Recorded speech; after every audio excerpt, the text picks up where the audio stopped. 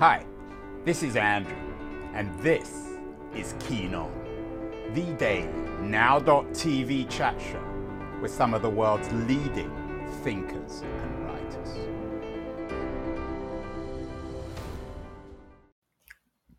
Hello, everybody. It's April the 19th, 2022. We've done a number of shows recently on billionaires. We did a show with Peter S. Goodman on what he calls Davos Man, how the billionaires have devoured our world, the billionaires of Davos, the Davos class. We've also done many, many shows on the Nazis. We did a show with Dara Horn, for example, on her book, a very troubling book, People Love Dead Jews, Reports from a Haunted Present. Did a show with Judy Battalion on female resistance to the Nazis. We did a show with Wendy Lauer built around her book, The Ravine, a photograph of a mass murder in a Ukrainian hill. But we haven't actually done a show bringing together Nazis and billionaires, and today we are doing that. There's a new book out, Nazi Billionaires, The Dark History of Germany's Wealthiest Dynasties. Its author is David de Jong. He's joining me from, David, you're in Holland, is that right? No, yeah, I'm Dutch originally, but I'm actually in New York at the moment. Oh, okay, you're joining me from New York. David, this bringing together of Nazis and billionaires, it's Indeed. it's the sort of thing you expect to appear in movies rather than real life. Were there really Nazi billionaires even in the 1930s and early 40s? To be a billionaire in those days required having huge amounts of money, or are you using that term symbolically? There were Nazis first, and then they became billionaires after the war. If they had become billionaires during the Third Reich, I would have called the book Billionaire Nazis. And what exactly does that mean, a billionaire Nazi? And a billionaire Nazi? You said they were billionaires after the war, but they were rich industrialists who were sympathetic to the Nazi regime. Yeah, bar one family in my book. I write about 5 families in my book. Bar one family, the Porsche-Piech family, which today controls the Volkswagen Group with Porsche and Lamborghini and Audi and Volkswagen, Skoda, Seat, Bentley. All the other families were already extremely wealthy prior to Hitler seizing power. So one of the myths that the book is also trying to dispel is, you often hear how that the origins of these fortunes, that they all originated during the Third Reich under Hitler, and that's simply not correct. Most of the people I write about in the book were already very wealthy prior to Hitler seizing power. You had an op-ed in the New York Times earlier this week, actually today, on the heirs of Nazi fortunes, and they aren't apologizing. You tend to locate these in the car industry. Is that fair? Part of their roots are in the car industry. You see them from finance to the food industry, but they are, because the car industry is the backbone of the German economy. So you tend, particularly post-war, to find kind of the main sort of conglomeration of billionaires, post-war billionaires, in the car industry, and today, their heirs today. So what's the point in the book? We know there were, we know that there were rich Nazis that were industrialists who were sympathetic to the regime. What are you saying that hasn't been said before? My argument is in favor of historical transparency. You have this, what's going on now in Germany, and it's not only contained to Germany, is that you have, for example, BMW and Porsche, who are maintaining global foundations in the name of their founders or their saviors, who celebrating their business success but not being transparent about their war crimes or their memberships with the SS, building sub-concentration camps in Nazi-occupied Poland, employing forced and slave labor en masse. So you're getting a very skewed image of history, and that's what this book is warning against, or is advocating against. It's advocating in favor of historical transparency.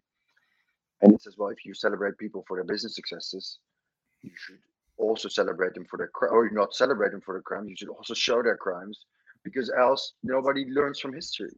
You have the perverse fact where today you have the BMW Her One Foundation, which has the motto "Inspire Responsible Leadership," in the name of a man who saved BMW from bankruptcy in 1959 and made two of his youngest children the richest family in Germany, but who also built a sub-concentration camp in Nazi-occupied Poland and dismantled it in late 1944, early 1945, with the responsibility over battery factories in Berlin, which, among other people, used 500 female slave laborers from concentration camps, who helped acquire companies in France seized from Jews, and who employed prisoners of war at his private estate.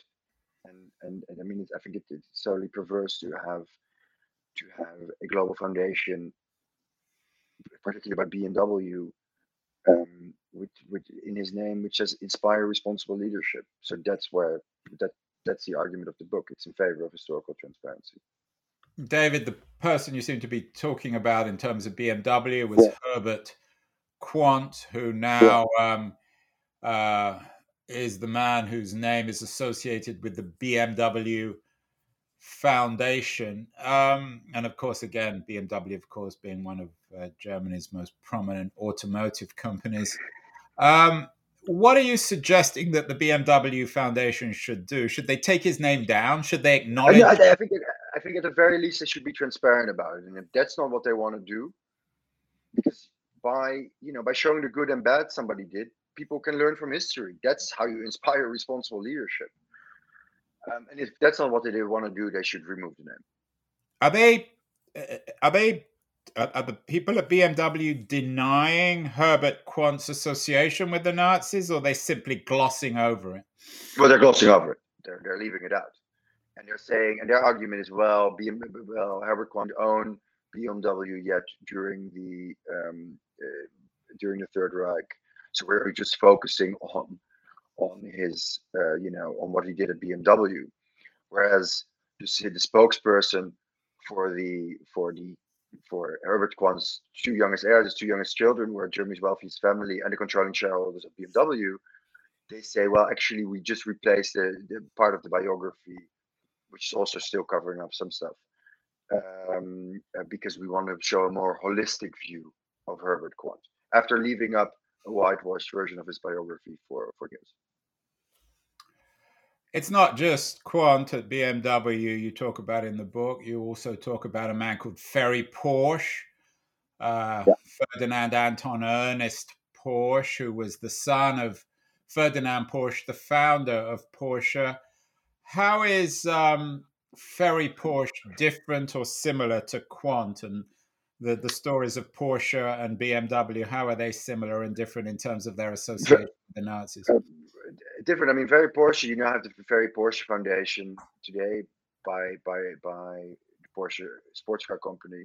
Ferry Porsche designed the first sports car in 1948, but he voluntarily applied to the SS in 1938. He was admitted as an SS officer in 1941. He never served. Instead, his father and his brother-in-law were overseeing the Volkswagen factory, where they used tens of thousands of people in forced and slave labor. Ferry Porsche oversaw the Porsche design firm in Stuttgart, where they also used hundreds of forced laborers there as well. After the war, as CEO of Porsche, he surrounds himself with high-ranking former SS officers. This is Ferry Porsche, right? This is Ferry Porsche, exactly. And then in 1975, in the late 1970s, when he published his first biography, he writes virulently anti-Semitic about the Porsche co-founder Adolf Rosenberger, who was bought out. It was a Jewish man who was bought out by Ferry's father and brother-in-law, co-founders of the Porsche company in 1935. far under the market value of his shares. And the only reason that there's a Ferry Porsche foundation today is because he designed a sports car. David, you write in the New York Times that, and I'm quoting you here, the car industry is quintessentially German, so very central to not just the country's economy, but also its identity. Would a repudiation of these tycoons be a disavowal of national identity? Do you think that perhaps the names of these companies, even a company like Porsche, should it change its name? I mean, given that it's clearly named after men who were sympathetic or associated with the Nazi regime? It was actually named after his father, Ferdinand. I don't know. I don't think they should rename the Porsche company. I mean, there were 3 founders of the Porsche company: Ferdinand Porsche, Anton Piëch, and Adolf Rosenberger. In 1930, Ferry ends up receiving Adolf Rosenberger's shares. But no, I don't think the Porsche. So are you saying that it's a failure of the foundations or a failure of Germans to repudiate this past? Yeah, it's a failure. Yeah, I see it as a failure. Yeah, absolutely. Yeah. I mean, it's a failure of being transparent. I mean, the normal modus operandi in Germany is whenever some kind of scandal breaks, is that you commission an academic study which comes out 4 years. A family or company commissions an academic study 4 years ago, and they, then it gets published in dense academic German. So the reckoning. So who exactly? One of the questions I have is who exactly is the reckoning with, right? I mean, the vast majority of the victims of the Third Reich were not German, and were not in Germany. So they keep it contained to Germany in a sense, and they lean on this kind of on Germany's collective guilt, so that the story kind of never spreads outside of it, which allows them in turn to not be transparent about the Third Reich histories of their patriarchs or of their company founders or saviors. You argue you argue, and I'm quoting you here, the more time I spend learning about these business dynasts, their tainted past fortunes and companies, and their desire to ignore or cover up how involved their patriarchs were with the Third Reich, the more I begin to doubt how deep, sincere, and lasting this culture of remembrance in Germany really is. Are you suggesting that the broad swathe of public opinion of Germans, that they're choosing to forget rather than remember the Nazi atrocities? What I worry about is if you have, your countries. Well, this is not only Germany's most powerful and wealthiest families, but Europe's and some of the world. If they decide to leave out, their dark history, what does that say about a wider society? Are these families representative of their society? I mean, the BMW quants I write about are the largest donors. But you're the one bringing it up, David. So what's your thoughts on this? Does this reflect very poorly on Germany broadly? Yeah, I think it does. I think it does. I mean, it's shocking that I am the one who has to write about this. A Dutch guy in English, bringing the story to a global audience. But some of the characters in your book, like Friedrich Flick, another billionaire German industrialist. I mean, when he died, for example, the New York Times obituary at least noted that he was the industrialist who aided Hitler. No one's denying these things, are they? No, they're not denying it. That's not what I'm saying. They are not being transparent about it. On the Friedrich Flick Foundation, for example, which sits on the board of the Goethe University. There have been many debates within Germany. Friedrich Flick's name has been removed of high schools. But if you go to the website of the Friedrich Flick Foundation, there is no reference to him being convicted for war crimes and crimes against humanity at Nuremberg. David, how's your work being received in Germany? Is there a German translation of the book? Yes, there is. Interviews on German media. There's going to be the German is going to be released on May 5th, and So far, no German media requests, but you know. But what's your sense? Are you getting sympathetic emails, coverage from people who are thanking you for bringing this stuff up? Do you think that you might incur the wrath of German nationalists who say, look, this all happened 80 years ago. Very few Germans are even alive now. It's irrelevant for a new Germany. I haven't had, to be honest, the book has been published today. Today's publication day. I have had gone no responses so far from Germany. Literally none so far, which is also quite typical in that they tend to catch up a little bit later, because that's also a little bit the point of my book. But there are many kinds of Germans. There are progressive Germans. Sure, of there are course. green Germans. There are socialist Germans. Yeah.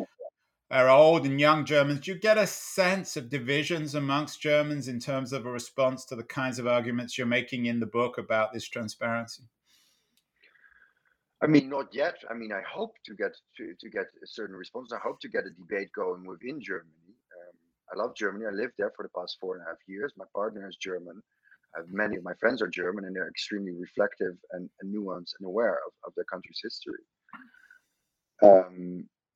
So I hope that this debate comes up. So far, it has not. But bear in mind, the book has only been published today. Could this spill over, or does it have reference in the United States? You're talking to me from New York. The founder of Ford, for example, was a noted anti-Semite. Should any association with Ford foundations of one kind or another, there's a huge amount of public money now that was donated through Ford. Should we always be reminded of Henry Ford's racist, anti-Semitic past when we look at Ford Foundation material? No, I mean, they don't name it after Henry Ford. Yes, you're right that he is a person who made the company big, but the Ford Foundation already for many decades has zero affiliation with the Ford company. But in terms of discussion, any public, so your argument is really focused on foundations rather than just a broad historical memory. No, it's also not. I mean, I'm giving the examples of foundations, but there's also media prizes, and there's corporate headquarters as well. I remember when I was growing up in North London, a Jewish background. All my family and friends were Jewish, and we always had this perennial debate about whether or not we should buy German cars. Is that still an issue, do you think, particularly for Jews? Should Jews even consider buying, given what you wrote about in your book, a Porsche or a BMW? I think people are free to choose however they want, and I think but then aren't they sort of memorializing and rewarding some of these figures? I think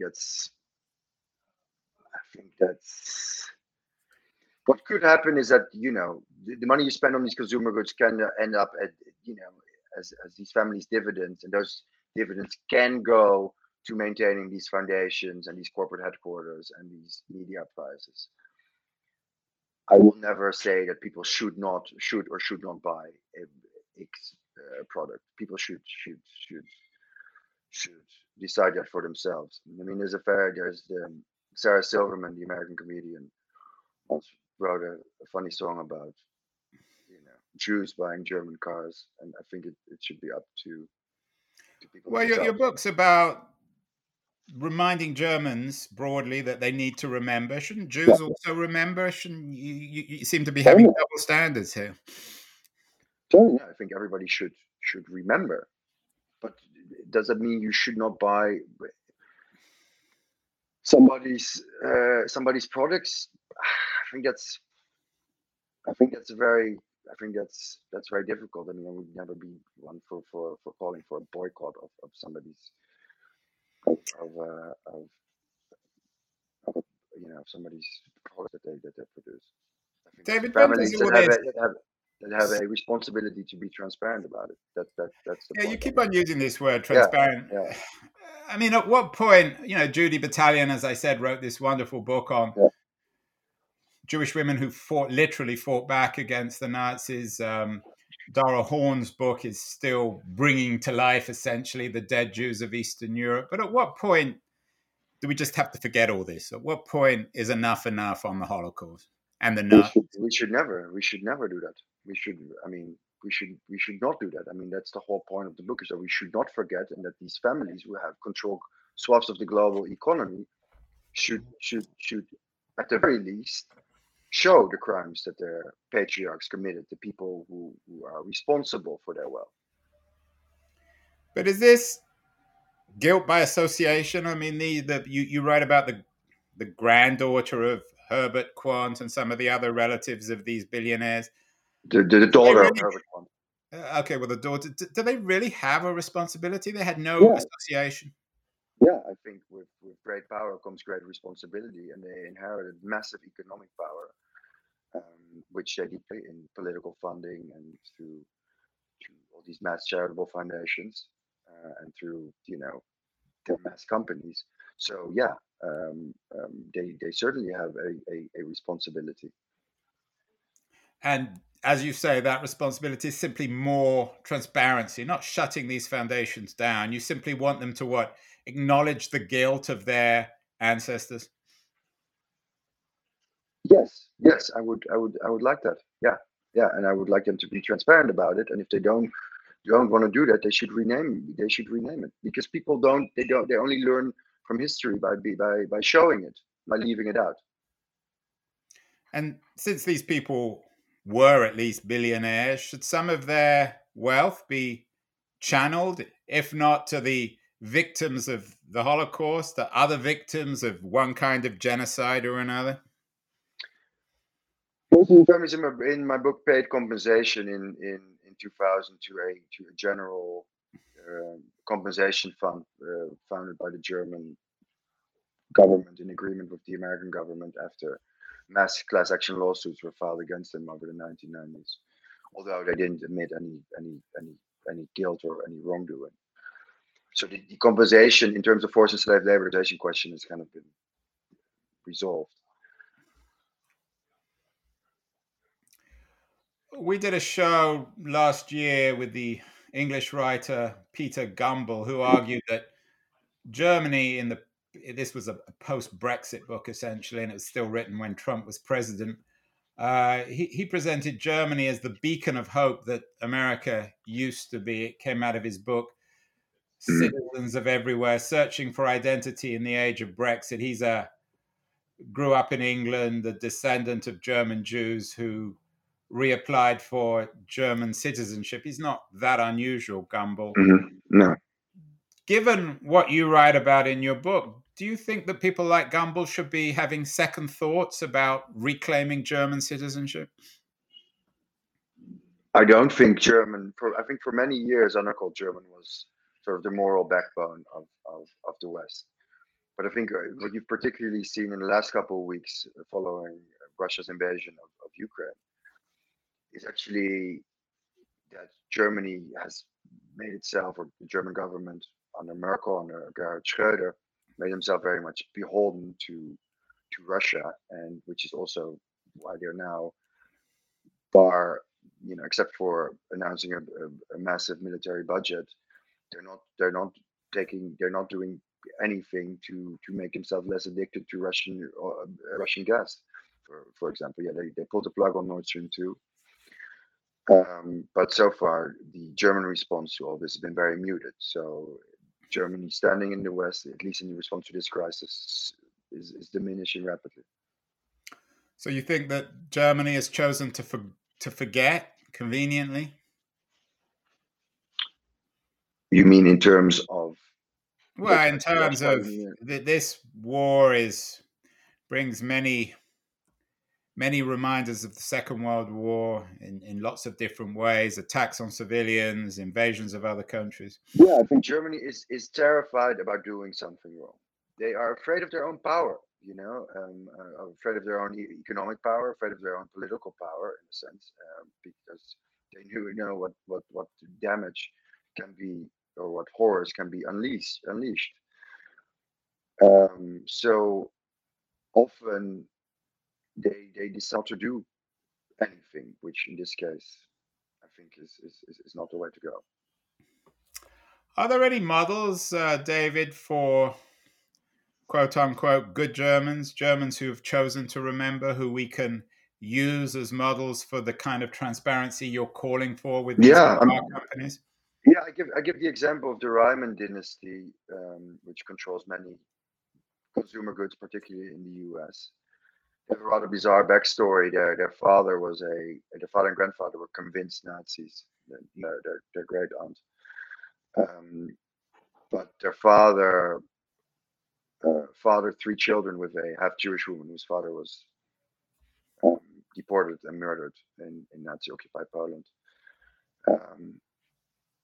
And they have a foundation, the Alfred Landecker Foundation, and it's they've endowed it perpetually with 250 million euros, and are being transparent about their about their history and about both the Nazi patriarchs, and they're funding many good things.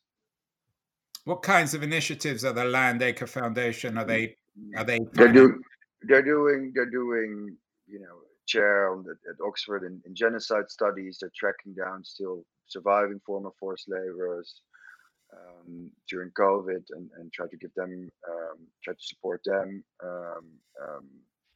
They do invest in a lot of academic and in a lot of educational programs. Do you think the car industry, or the money, the power, the social networks around the car industry, are they deeply resistant? Are they talking to one another on the phone and saying this just has to go away, we're not going to remember this sort of stuff? Or is it just laziness, moral laziness? No, I think they don't. I think Germany, as I know it, is quite resistant to change. So I think it's not moral laziness. It's they rather just still sweep it under the rug, in my opinion. Well, there you have it.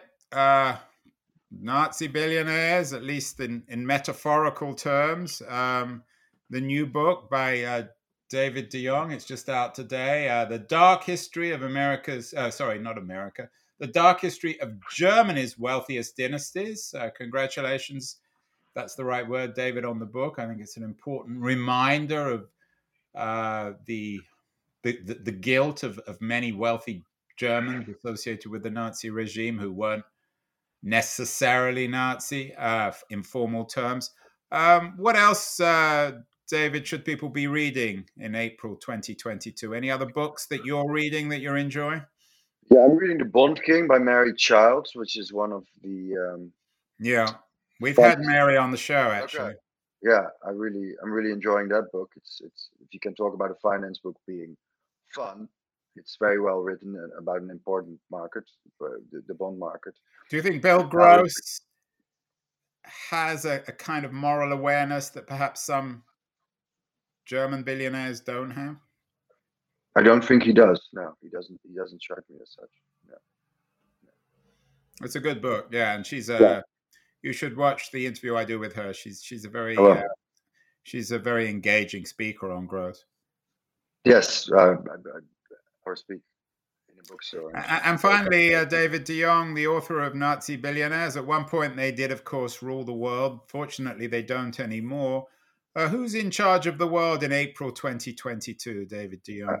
I do have to go with a billionaire on this, and I think even if he doesn't get into Berghain, the famous club in Berlin, Elon Musk seems to be omnipresent. Whether he's trying a hostile takeover of Twitter, or opening one of the largest factories outside of Berlin, I do fear that we're living in a Muskian world.